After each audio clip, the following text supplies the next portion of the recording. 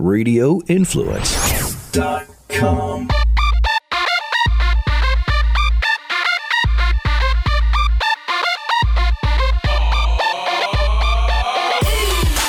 Welcome back to Life in the Fast Lane, hosted by me, your boy, Mr. Black Moses. What's going on, everybody?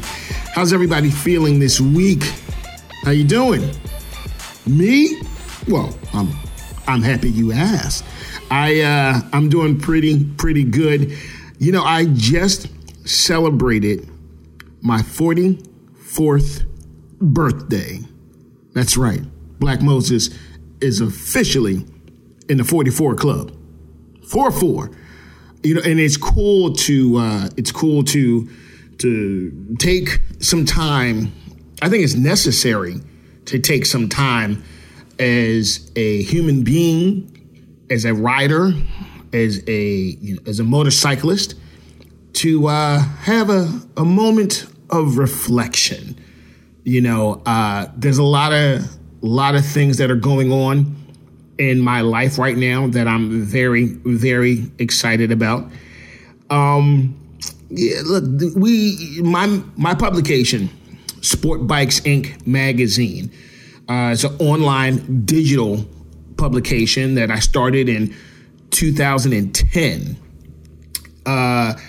October of 2010, and you can find it online, www.sportbikesinc.mag.com. Please check it out. That's sportbikesinc.mag.com. You know, we just celebrated the 100th issue of SBI. We call it SBI for short. You know, and that to me, that's a major accomplishment in today's world, in today's motorcycle industry, to reach 100 issues.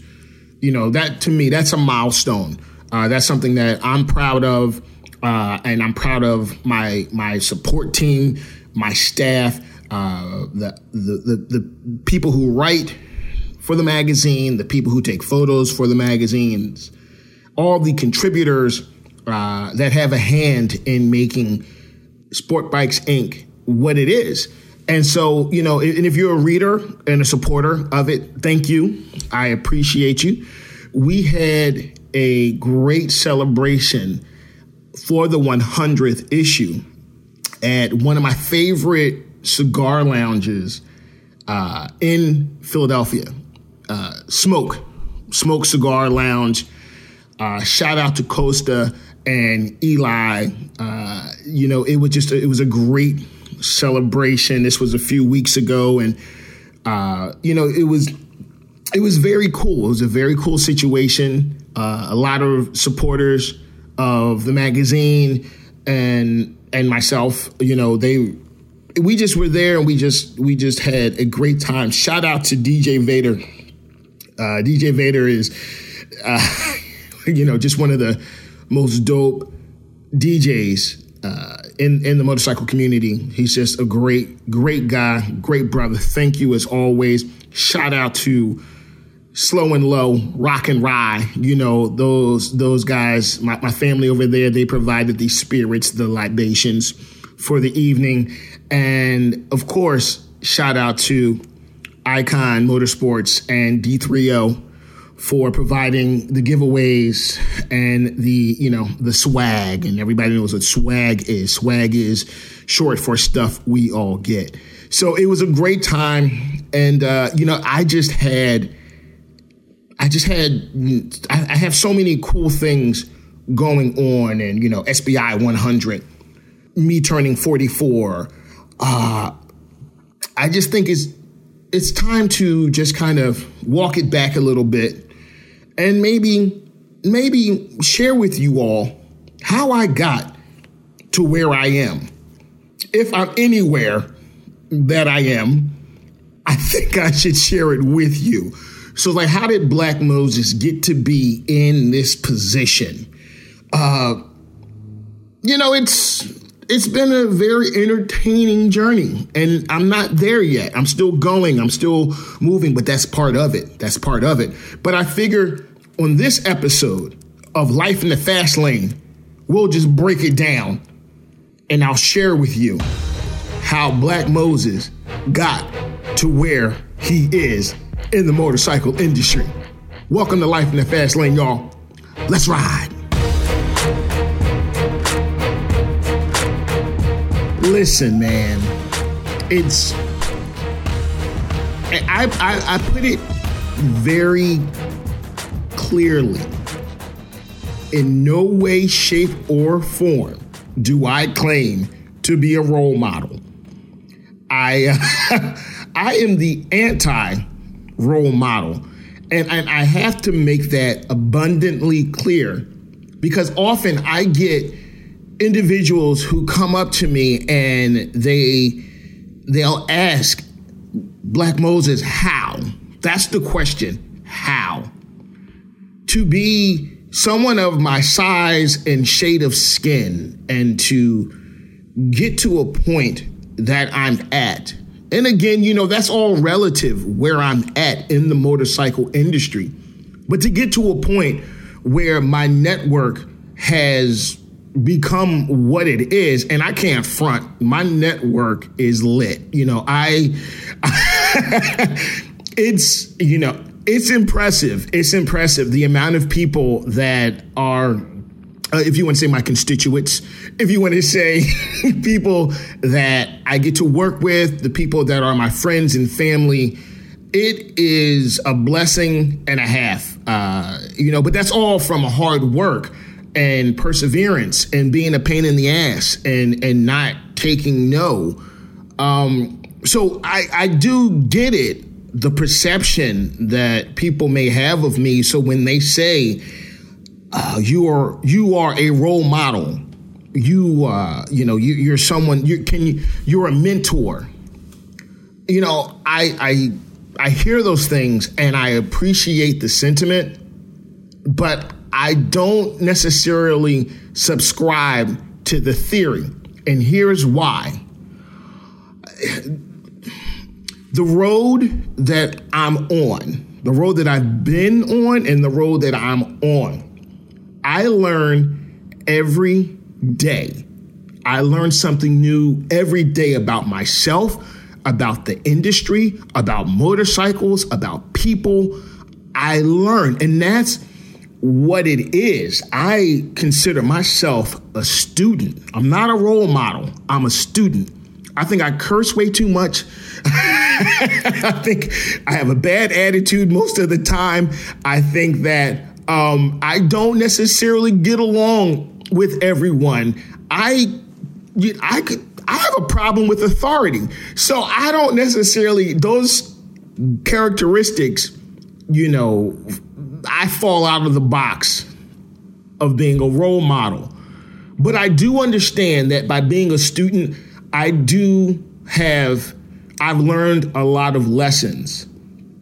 And from those lessons, I do know and I do understand that I can share what I've learned to others. And so I'll always offer help or advice to anybody coming up. I know that I'm not that special. And I'll get to the point in a second. I know that I'm not that special. I know that there's another Black Moses coming right behind me. Okay? My job right now is to stay a few steps ahead of that next Black Moses. But at the same time, I'm not going to deny the opportunity of that next Black Moses, if you get what I'm saying. And here's how I'll break it down. My mama thinks I'm special. I'm good with that. My wife thinks I'm special. I'm good with that. My son thinks I'm special, and I'm good with that. I don't necessarily need the entire universe to think I'm special. I just need to be able to do what I do and do it well. So with that being said, we're going to take it back a little bit My first job in the motorcycle industry was working for a wonderful gentleman by the name of Araldo Faraci. Araldo Faraci owned Fast by Faraci in Willow Grove, Pennsylvania, just outside of Philadelphia. I knew who I was working for. It wasn't like, oh, I just, here I'm some young guy who needs a paycheck. I knew the heritage. I knew the legacy. I knew that this gentleman was an icon. And anybody that knows Araldo knows he's famous or infamous for having a fiery demeanor. One of the most kindest, gentlest souls in the universe. I love this old man. I love him. I've learned so much from him. But he is a bottle rocket. If you've ever seen Araldo just give somebody the business, it's intimidating, but it's inspiring at the same time. And one of the lessons that I learned from Araldo, first of all, never argue with Araldo. You will lose. It doesn't matter. You could be right. You could be correct. It doesn't matter. If Araldo says the sky is green, damn it, the sky is green. I don't care if the sun is out. I don't care if the sky is blue. I don't care if there's not a cloud anywhere. If Araldo says the sky is green, damn it, the sky is green. Here's what I learned. Araldo, he's a man of conviction. He knows what he knows, and he can back up what he knows. If you got into an argument with Araldo about what color the sky was, by the end of it, you would believe that the sky was green. That's how convincing Araldo is. And the lesson there is, if you know what you know and you can back it up, there's value in that. As a human being, as a motorcyclist, as an individual, as someone in this industry, you can build value in your ability to be convincing. And I'm not talking about BSing your way through a situation. I'm talking about having enough knowledge and understanding that you believe what you believe. And if you believe it, you don't have to sell it. It is what it is. But maybe we're getting a little bit ahead of the game. Let's go back a little further. Let's talk about my first motorcycle. My first motorcycle was a 1987 Honda Nighthawk 750. And I remember the day that my big brother, Gregory, my big blood brother, we got the same mama, y'all. We got the same mama. Shout out to my brother, Greg. He's the one that taught me how to ride. And we went and picked up this Honda Nighthawk 750 from Philly Cycle Center. Shout out to Vince. We picked up the bike, and I love that bike. It was cool. It was black. It was dope. It was my first bike. It had a bad regulator. Couldn't keep a charge for nothing. I think I went through maybe 3 batteries before I realized that the bike, when you're a beginner rider, you don't want to spend time worrying about whether the battery's going to, hold the charge. You don't want to worry about any gremlins. You don't want to worry about anything that's going to prevent you from enjoying the ride, especially when you're learning. So, while that bike was wonderful, it was, my time with it was short-lived. But my brother Gregory, the only way to describe Gregory at the time, if you've seen the movie Bad Boys, and the characters played by Will Smith and Martin Lawrence, if you put them both together, at the same damn time. That is my brother, Gregory. You talk about a dude that is convinced, that has those convictions. You couldn't tell my brother nothing, but you didn't have to, because he was that dude. My brother rode a 2000 Suzuki Hayabusa before they put the governors on him. So 220 plus on the dash, okay? My brother was and is still that guy. But to me, being young, watching, to have access to my brother and his riding ability and the way he rode with confidence, with, again, conviction, that was the word. He knew what he knew. He was confident in his knowledge and ability, and it's like he was sweating it. His effervescence was confidence. And that, to me, was super cool. That was super cool. So in my mind, I said, you know what? I was a late rider. I didn't start riding until my early 20s. You know, I saw what my poor mom, I saw what she was going through, worrying about Gregory on his bike. So I kind of waited a little bit, waited till the time was right before I hopped up on two wheels. And Gregory and I, you know, I had a couple coins. I was ready. I said, Greg, let's go get a bike. We called up to Vince at Philly Cycle Center. Vince had, Vince is a good dude, man. Vince is a really good dude. Shout out to Philly Cycle Center. We went up, found the bike. It was I'm reminiscing right now on that day when I rode her out of the parking lot.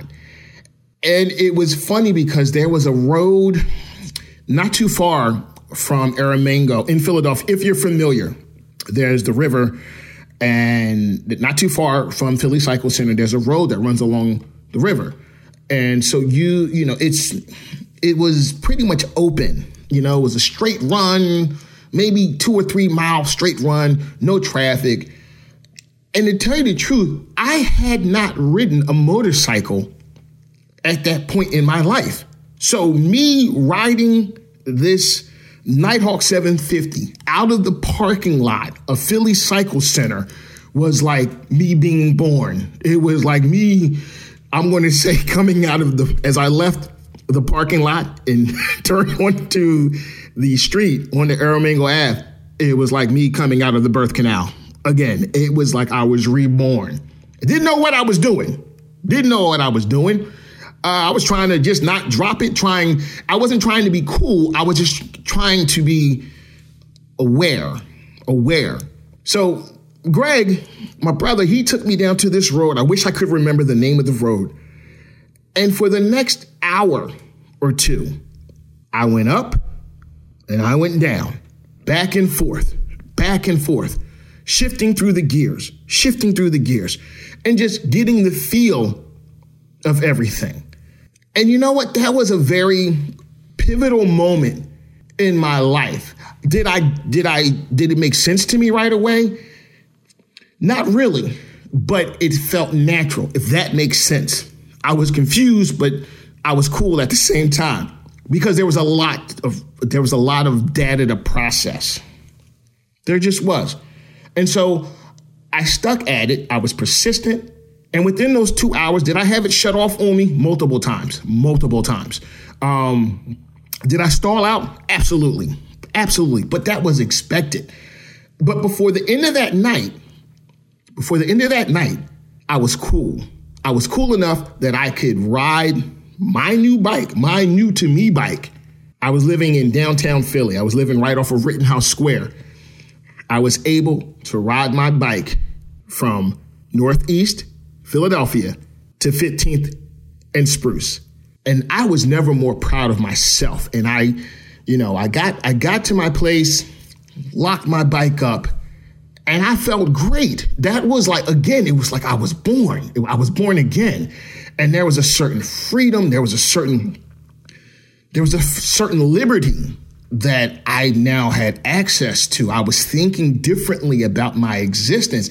And any rider will tell you that I'm sure we all have that moment when we realized that our eyes were open, like we could see, but once we started riding, we could truly see, like we had a second sight. It's a very spiritual moment. Any real rider can recall that moment when their eyes were open for the very first time, if you get what I'm saying, if you get my meaning. So at the time, I was working at Commerce Bank. Commerce Bank. Believe it or not, Black Moses used to be a bank manager. Could you imagine me? There was a time when I didn't wear all black. How about that? There was a time when I wore a suit and tie. And, it was a job that I was happy with. I've never done anything that I did not want to do. So I found joy in the fact that I was helping people, working at the bank, customer service, assistant manager, bank manager. But it wasn't me. And I go back to the fact that I have a problem with authority. I don't like being told what to do. So that was short-lived. But it was after that. It was after I bought my first bike. That's when my eyes were truly opened. That's when I realized, okay, the suit and tie thing isn't my bag. There's something more in this universe for me. How do I get there? So I started plotting the course. My passion for motorcycles, that passion was quickly becoming an addiction, a healthy addiction, but I acknowledged the fact that it was indeed an addiction. Okay, what do you do about it? I better get a job. This is what I said to myself. I better figure out a way to get my foot in the door somewhere because it's going to be an expensive hobby. Motorcycles are expensive. Fact. Not just the bikes, but the lifestyle, the upkeep you're talking about. Not just the maintenance and everything with the actual physical motorcycle, but your gear, helmet, jacket, gloves, everything else. Everything that comes along with being a motorcyclist. It is not cheap. It's not going to break the bank, but you have to start thinking about your money differently. For a while, your boy was only, I swear, this is what my breakfast was at the time, to sustain my habit of being a motorcyclist. Peanut butter and bagels. That's right. Toasted the bagels, put some peanut butter on it. I was good for the morning, okay? Lunch, cup of noodles, ramen, maybe peanut butter and jelly. Dinner, pretty much more of the same. Every once in a while, I would splurge. Every once in a while, your boy would splurge. But for the most part, I kept anything that wasn't directly related to the motorcycle, I kept the spending on it to a minimum. But once I realized that maybe the path is I should get a job in the industry. Well, how do I do that? How do I do that? I actually walked into Fast by Farachi and asked for an application. I got hired. Time goes on just a little bit. Oraldo says to me, "What do you ride?" And this is after I was there for, a couple of months. My Honda had been sitting because I was technically just tired of dealing with the multiple purchases of batteries and the rectifier. And it became a headache. So I wasn't disheartened as a rider, but I was annoyed at my bike. So after I began working at Fast by Farachi, I saw a Ducati Monster, matte black. Ooh, it was a 620. It was great. It was gorgeous. It was me. I loved the style of it, the Street Fighter style, that naked bike style. And I said, you know what? That's it. That's the move. But before I get to purchasing my second bike, what happened was me working at Farachi opened up my eyes more. And once I realized, okay, I got a job at, the bank. I quit. I'm out. This is not for me. I see it when I see it. Working at Faraci, Fast Buy Faraci, I was getting a discount on everything, parts, apparel, you name it. So it was, it was almost like that kid in a candy store. Okay. The more discount that I had, the more things I bought, which almost defeated the purpose. I wasn't saving money. I was spending more money. So I just worked more. I first started off working at Faraci's on a part-time basis. Then through time, I started working there full-time. And then I was promoted to parts manager. And I loved that job. I loved that job so much for everything that it was, everything that I was learning. I was around motorcycles all day. I was around Araldo for most of the day. I was getting yelled at in Italian, and I didn't know what he was saying, but I know I knew when I messed up. I knew when I did wrong, but I also knew when I did right. And Araldo, I'm going to have him as a guest on the podcast because that gentleman, man, that dude is just, he's just a phenomenal guy. Much love. Shout out to you, Mr. Faraci. I still call him Mr. Faraci. Some people call him Araldo. To his face, I call him Mr. Faraci. He calls me Bandito, Animal. He's just a great guy, part of the foundation of Black Moses. And we'll talk about more people who are part of that foundation in a moment. But what I realized that I was saving, I thought I was saving money because of the discount, but I also quickly realized and learned that, I was making really good money working at Faraci's, but I was spending a lot of money because of the discount. So, and that only went on for maybe a couple of months before I tightened up and said, okay, this bike thing to me, it's not a hobby. It's my life. So how do I take this job, this passion, and turn it into a job?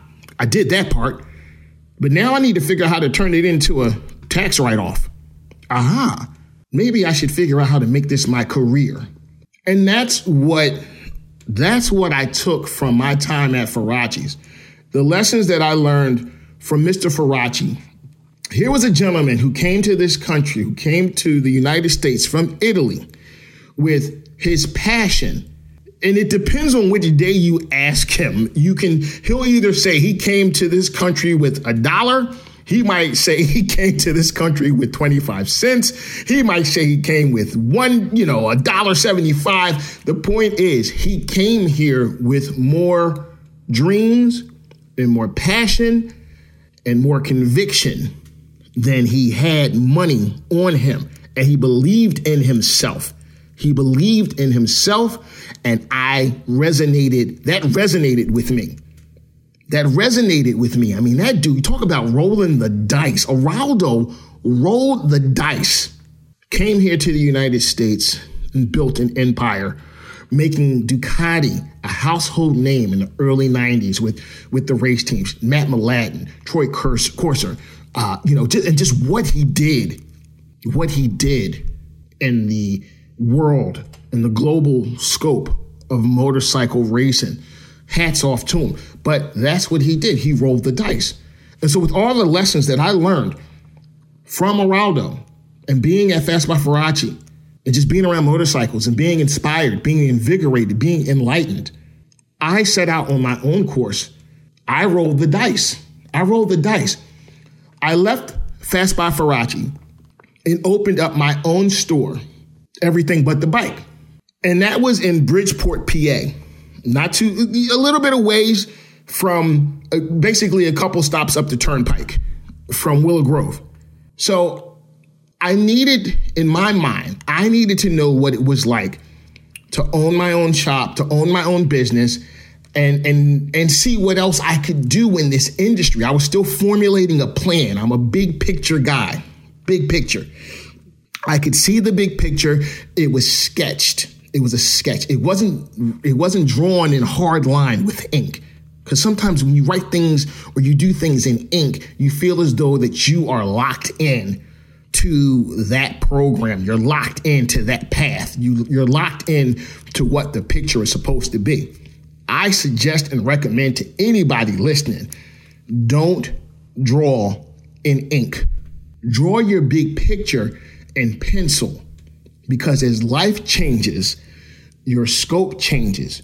Your ideas will change, and there might be something bigger out there for you. But if you're locked into an ink drawing, you either have to start a new drawing or just go with what you got.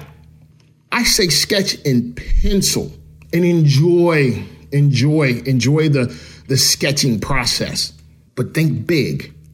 Have court vision, have field vision, and that's where I was at when I opened Everything But the Bike. So Everything But the Bike was a cool shop, and we did I sold everything but the bike. I didn't sell motorcycles, but I sold all the motorcycle apparel, accessories, parts, you name it, everything but the actual bike. That's what we sold. And it was a cool shop. I had a great following and I had great customers, and it allowed me, once word got out that I branched out on my own and was doing my own thing, my following, my network, friends, it grew. It grew. More people were starting to hear about me. And it was, it worked. It was a little intimidating, but it worked because I was following my path. In 2007, I had an idea. And the idea was birthed from the realization that on the East Coast, during the winter months, things kind of die out for the riding community just because of the weather. So owning a shop on the East Coast, I thought, well, how can I get by? I'm not selling bikes, I'm selling parts. And if there's people aren't riding during the winter months, how do I get by? I said, I got it. I'm going to throw a bike festival, and I'll call it Clutch Control. And this was in 2007. The first Clutch Control was in September of 2007, and it was held at the Valley Forge Convention Center. And I said, I need a big name. I need a big name to come out, and it'll be a great show, and people will come and hang out, and there'll be bikes and everything. It'll be a end of the season jump off event. My big bro, Jason Britton, had a really popular show on the Speed Network called Superbikes at the time. And I remember going, obviously I watched the show. Most of us did. I watched the show, and I went to his website, jasonbritton.com. And I looked at the contact page, and there was an email address. So I wrote Jason an email. Within a couple of hours, he replied, and I just said, hey, I'm having an event in Philadelphia. I would really love to have you here as the main dude, the main attraction. Who do I call? I asked him, who do I call to set this up? Jason said, you call me. He gave me his phone number. I called him, I think, later on that afternoon. We talked about everything. And then he said, hey, you know what? I'm going to bring my show out. We're going to do some filming. We haven't been to Philadelphia. We haven't really done the East Coast. So we'll come out to and make Clutch Control an episode. Okay, that's great. That works for me. So Jason comes out that September and just kills it. It was Jason Britton, his Team No Limit. I'm trying to think who else was there. There were so many people, that were locally, like the bike community just came out. And I hadn't realized at that point that, again, this was 2007, how strong the local regional motorcycle community was. It was a great event. I'll say it. It was a fantastic event. So much so. And then when the episode dropped, oh my goodness, when the episode dropped on speed. It was all of a sudden, Philadelphia was known in part, our culture, our bike culture was known to people on the West Coast, South, Midwest. Now people knew that Philadelphia had it popping when it came to the bike life. Some people have said, Alan, you're responsible for that. I'm not responsible for that. We as a collective were responsible for that. I just made a phone call to the guy who had a show. So again, we're talking about my network. I had access to the gentleman that had the show. That was the true flashlight. That was the spotlight held over our city. And we represented ever so well, ever so well. Shout out to you, Jason Britton, for giving the opportunity to the city of Philadelphia and bringing Superbikes out to the show, to the weekend. It was great. And we did a street ride that night that would later become the Shut the City Down ride. We'll talk about that later, though. But people that know about the Shut the City Down ride, it is what it is. It's popping. The next one, the season opener, is May the 4th in Philadelphia. You dig? But that was the first one that we did. And I think you can still go on the internet. I think you can still Google Superbikes. I think the episode was called Clutch Control, but Google it, check it out. It might even be on iTunes. I'm not sure, but check it out. It's a fun episode, and it's cool. It shows a very cool side of the Philadelphia bike culture as it was in 2007. So that happens. Then 2008, we do it again. 2009, we do it again. And we just keep growing. Meanwhile, my shop, Everything But the Bike, in my mind, I had always said, you know what? This isn't what my legacy is going to be on, but it's a stepping stone. This is going to help me get to the next spot. So this is how we do. This is how we do it, all right? I sold the shop in around, I think it was 2009. That's when I sold the shop. Right before I sold the shop, I had started writing for publications, okay? Two Wheel Tuner was the main magazine that I was a contributor to. Another very important lesson that I learned from my days at Fast by Faraci and from Araldo specifically is that if you have an opinion and you believe it, there's value in that. We talked about that. But what I further learned that as a journalist, that if you have an opinion and you believe it and you can state or back up what you believe in words cohesively, people will pay you for it. The dawning of Black Moses, the journalist, occurred. So when I sold the shop, I called Jason. And I had a very interesting conversation with Ricky Gatson. Shout out to big bro Ricky Gatson. When I sold my shop, I actually had, a soul searching meeting, phone conversation with Ricky Gatson. I asked him for some help just mentally to work my way through what my next steps were. And Ricky knows now that I had already decided what I was going to do, but I just kind of wanted to talk about it outside my head and with someone that I respected. And of course, big bro Ricky Gatson, again, he's someone who's part of the foundation of Black Moses. Ricky and I have a great conversation. He tells me in so many words, bro, roll the dice. Dice were rolled. I made my move. Sold the shop. I'm writing. I'm in the industry. I'm in the game. Now, how far I am going to go in the game is up to me. Now, I'm local. I'm Philly. People in Philly know who I am. I've brought television.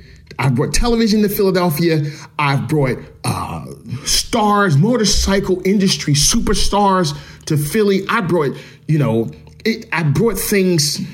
I helped bring the life to Philly. I helped. There's a lot of people. I don't want to say I was the only one because there was a lot of people that paved the way before I arrived. So much respect and propers to those that came before me. But I think it's safe to say that I had the defibrillator. I was like, charge. I believe that I helped revitalize. I can safely say I helped revitalize the lifestyle, the motorcycle lifestyle in the Philadelphia region. And I'm not saying single-handedly, but you know what I'm saying. So moving on. After I decided that I needed to broaden my horizons, I called Jason and I said, Jason, part of the foundation of Black Moses. Jason, you tour all over the world, specifically, America. You don't really have someone rocking the mic. You don't have someone running their mouth. You don't have someone who's emceeing the shows. Jason's Team No Limit would run 15-minute shows. And basically they would come out there. And what was beautiful about Jason was that his shows had a beginning, a middle, and an end. But there was no intro and there was no conclusion. So think about that. If you think in the terms of Shakespearean 3 acts, okay? You have your act 1, which is your beginning. You have your act 2, which is your middle. You have your act 3, which is your end. But if you're just going out there and just ripping it, the people who are watching, they only know that the show's starting because you're riding. And they know that the show's over because you stopped riding.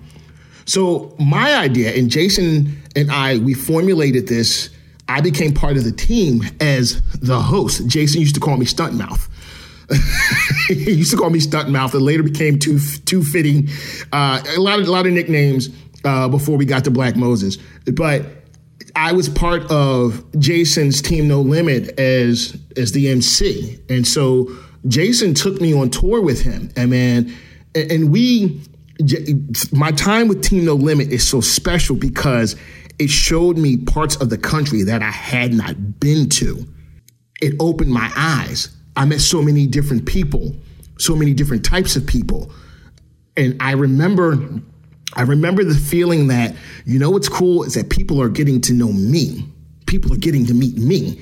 So I just kind of space banked everything in my head. It was all data that I was processing. And I said to myself, one day soon, I'm going to be able to utilize all of this information. Meanwhile, I just sat back. I did my job, but I learned. I was a student. I watched Jason. Jason is one of the most professional, I'm going to say the most professional motorcycle industry superstar, performer, athlete, entertainers. Hands down, his program is locked. And it's one thing to watch it as a spectator, but it's another thing to watch it and be a part of it from the inside. You had to be on. And Jason would get in my ass if I was off, if I was out of pocket. But I needed that. I realized it was a privilege to be working with him and learning from him. Because remember, Jason and I didn't know each other. We didn't grow up together. We met in 2007. I was some dude from Philly. He was some dude from Huntington Beach. We just happened to get along. And from that, this friendship that we have right now, the bond that Jason and I have, and shout out to big sister Kendi Britton, Jason's beautiful wife. I used to tell people that everything that I learned from the motorcycle industry, I learned from the Kendi Britton School of Motorcycle Business. Kendi, also part of the foundation of Black Moses. They took me on tour and I learned and I watched. And it was just a great time, great experience. We went everywhere. Canada. Jason, it was because of Jason that I went to Canada. Black Moses had no business in Canada, but we went and it was awesome and we had a ball. It was great. Through my relationship with Jason, my relationship with Icon Motorsports, it's all connected. It's really all connected. My relationship with Icon Motorsports took off because obviously Jason was sponsored. I believe Jason was the first sponsored rider for Icon. And me being a rider and me being part of Team No Limit and me I remember when we went to Portland for the first time and I got to go to the headquarters of Icon. It was like, oh wow, it was like my Mecca. Like this was for me, it was bomb. It was the bomb.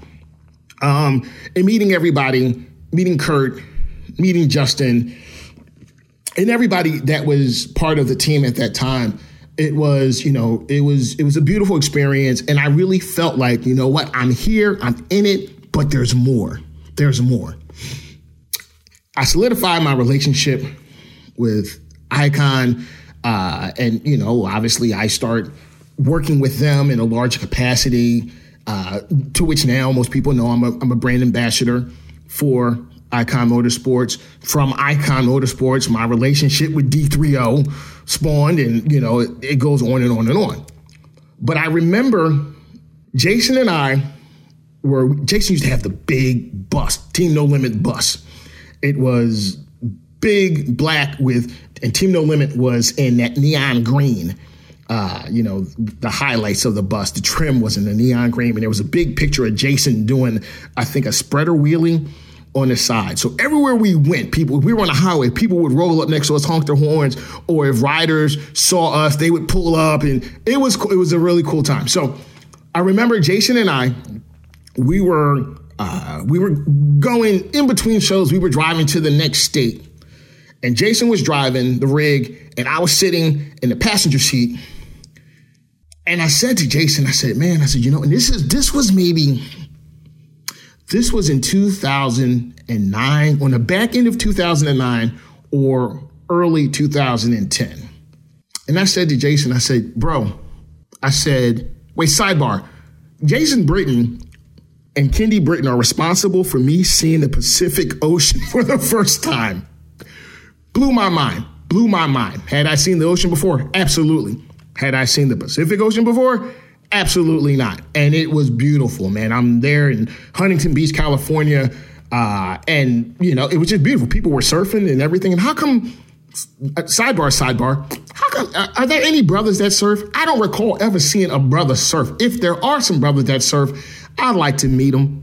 I'm too big and too old now to start surfing, but that's something else that was almost on my list of things to do before I leave this planet.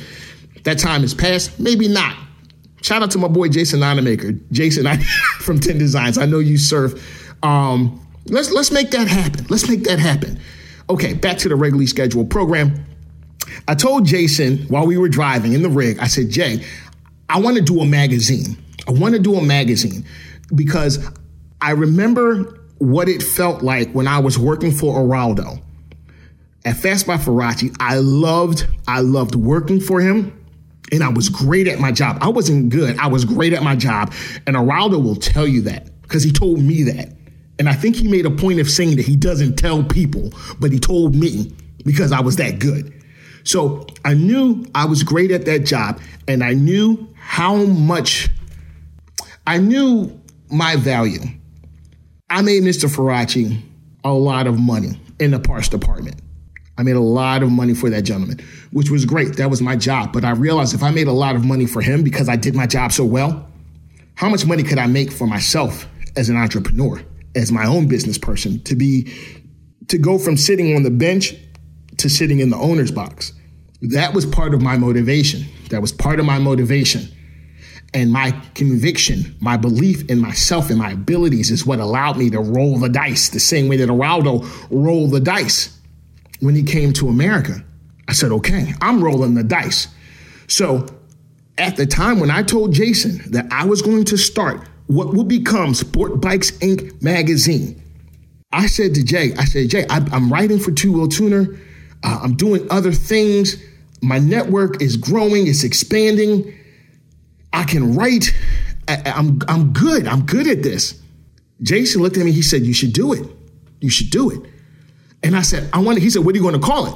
And I said, Sport Bikes Inc.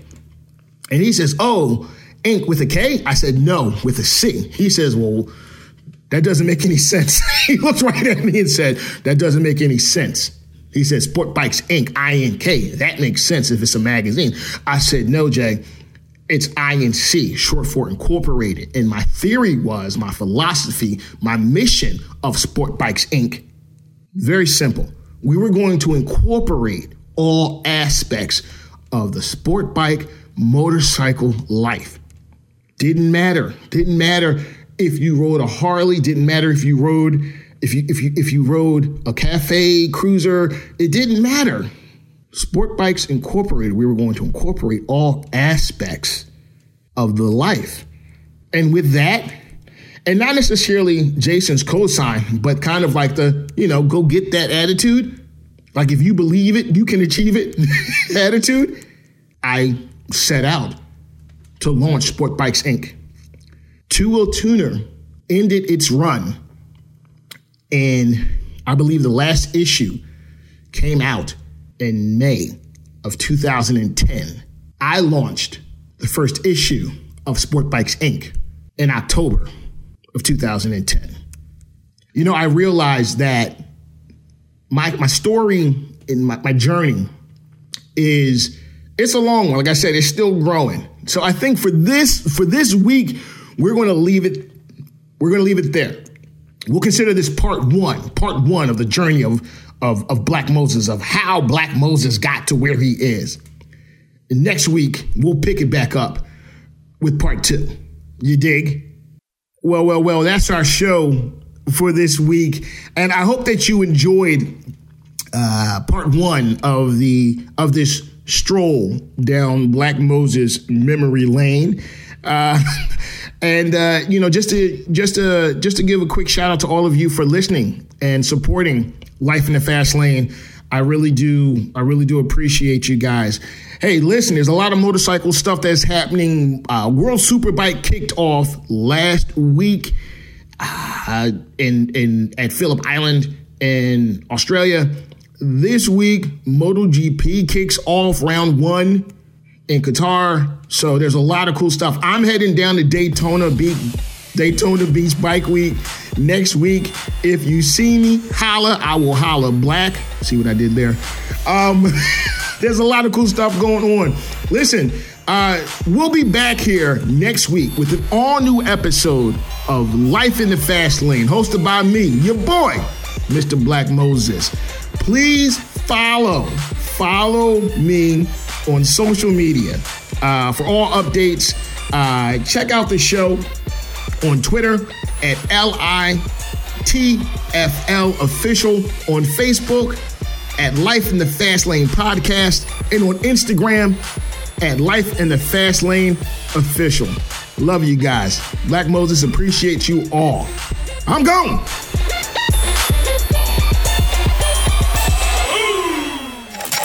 This is an MMA Report with Jason Floyd, Quick Fix on Radio Influence.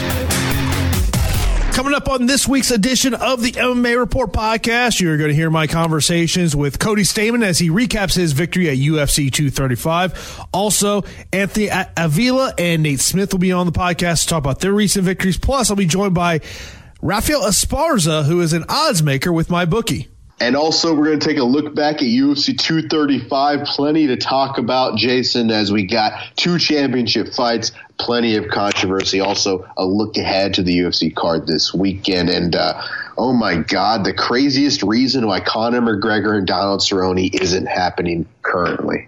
It is absolutely amazing. You got to listen to this week's edition of the MMA Report podcast to find out what exactly that was. If you've not heard already, of course, check out all those interviews. And of course, the MMA Report podcast is available on Apple Podcasts, Stitcher, TuneIn, Google Play, and RadioInfluence.com. The MMA Report with Jason Floyd can be found on iTunes, Stitcher, and RadioInfluence.com.